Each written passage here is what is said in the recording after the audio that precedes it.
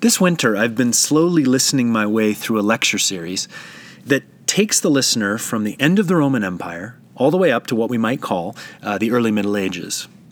And that's a period of time that I have known very little about. Maybe you're the same as me.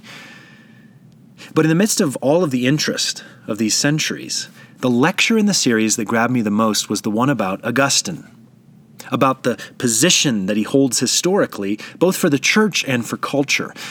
And so it made me realize I need to dig deeper with him. So I began where I think you probably should begin, with the Confessions. This very interesting, at times bizarre series of tellings of his life story, interwoven with prayer and scripture and self-revelation. In some ways, it's an odd book, but completely fascinating. And throughout it, you'll have these moments of just glory, where he just lays something out so beautifully that it helps you grab a hold of Jesus in a fresh new way. Well, I wanted to read one of those to you, and then pull the thread of it just a little further out so we can grab it for our hearts for today. So here we go. This is from the Confessions of Augustine. Our life himself came down into this world and took away our death. He slew it with his own abounding life, and with thunder in his voice, he called us from this world to return to him in heaven. He did not linger on his way, but ran, calling us to return to him, calling us by his words and deeds, by his life and death, by his descent into hell and his ascension into heaven. He departed from our sight so that we should turn to our hearts and find him there. He departed, but he is here with us. He would not stay long with us, but he did not leave us. Your life has come down from heaven.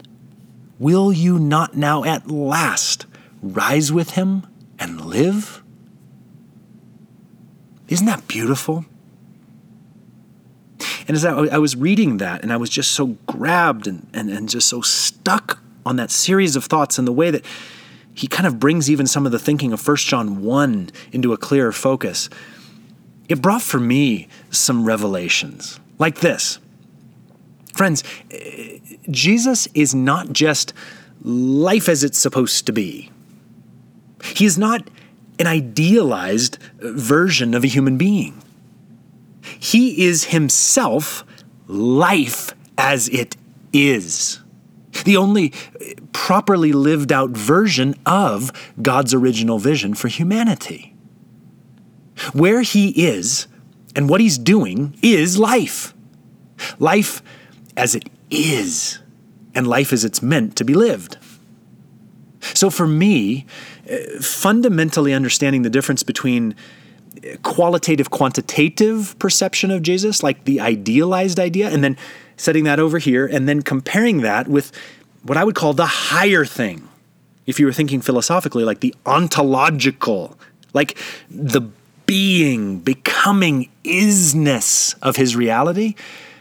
Well, in that scope, I want us to consider what Augustine is really saying to us. So here it is.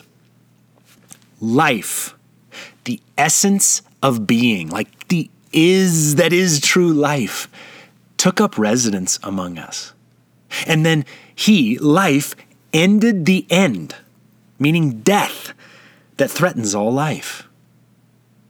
He ended death by virtue of the power of his life, by the overwhelming, overpouring qualities of its aboundingness. His voice, the voice of life, that essence of being, that first exhalation of the creative word, thundered across the creation it had itself created. And its invitation to us?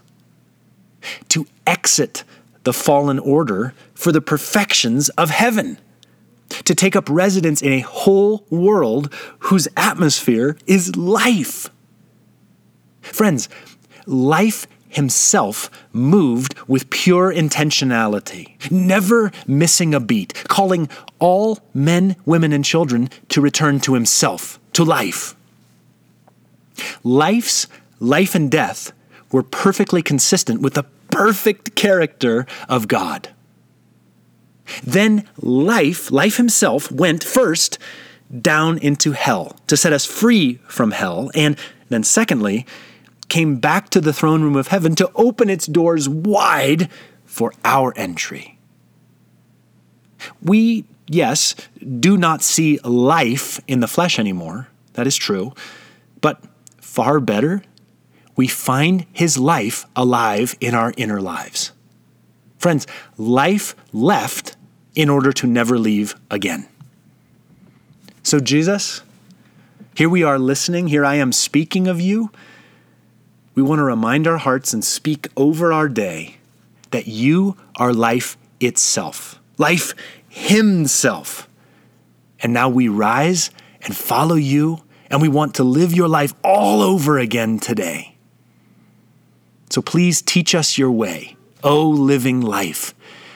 We want nothing less than all of you that's available in this day. Amen.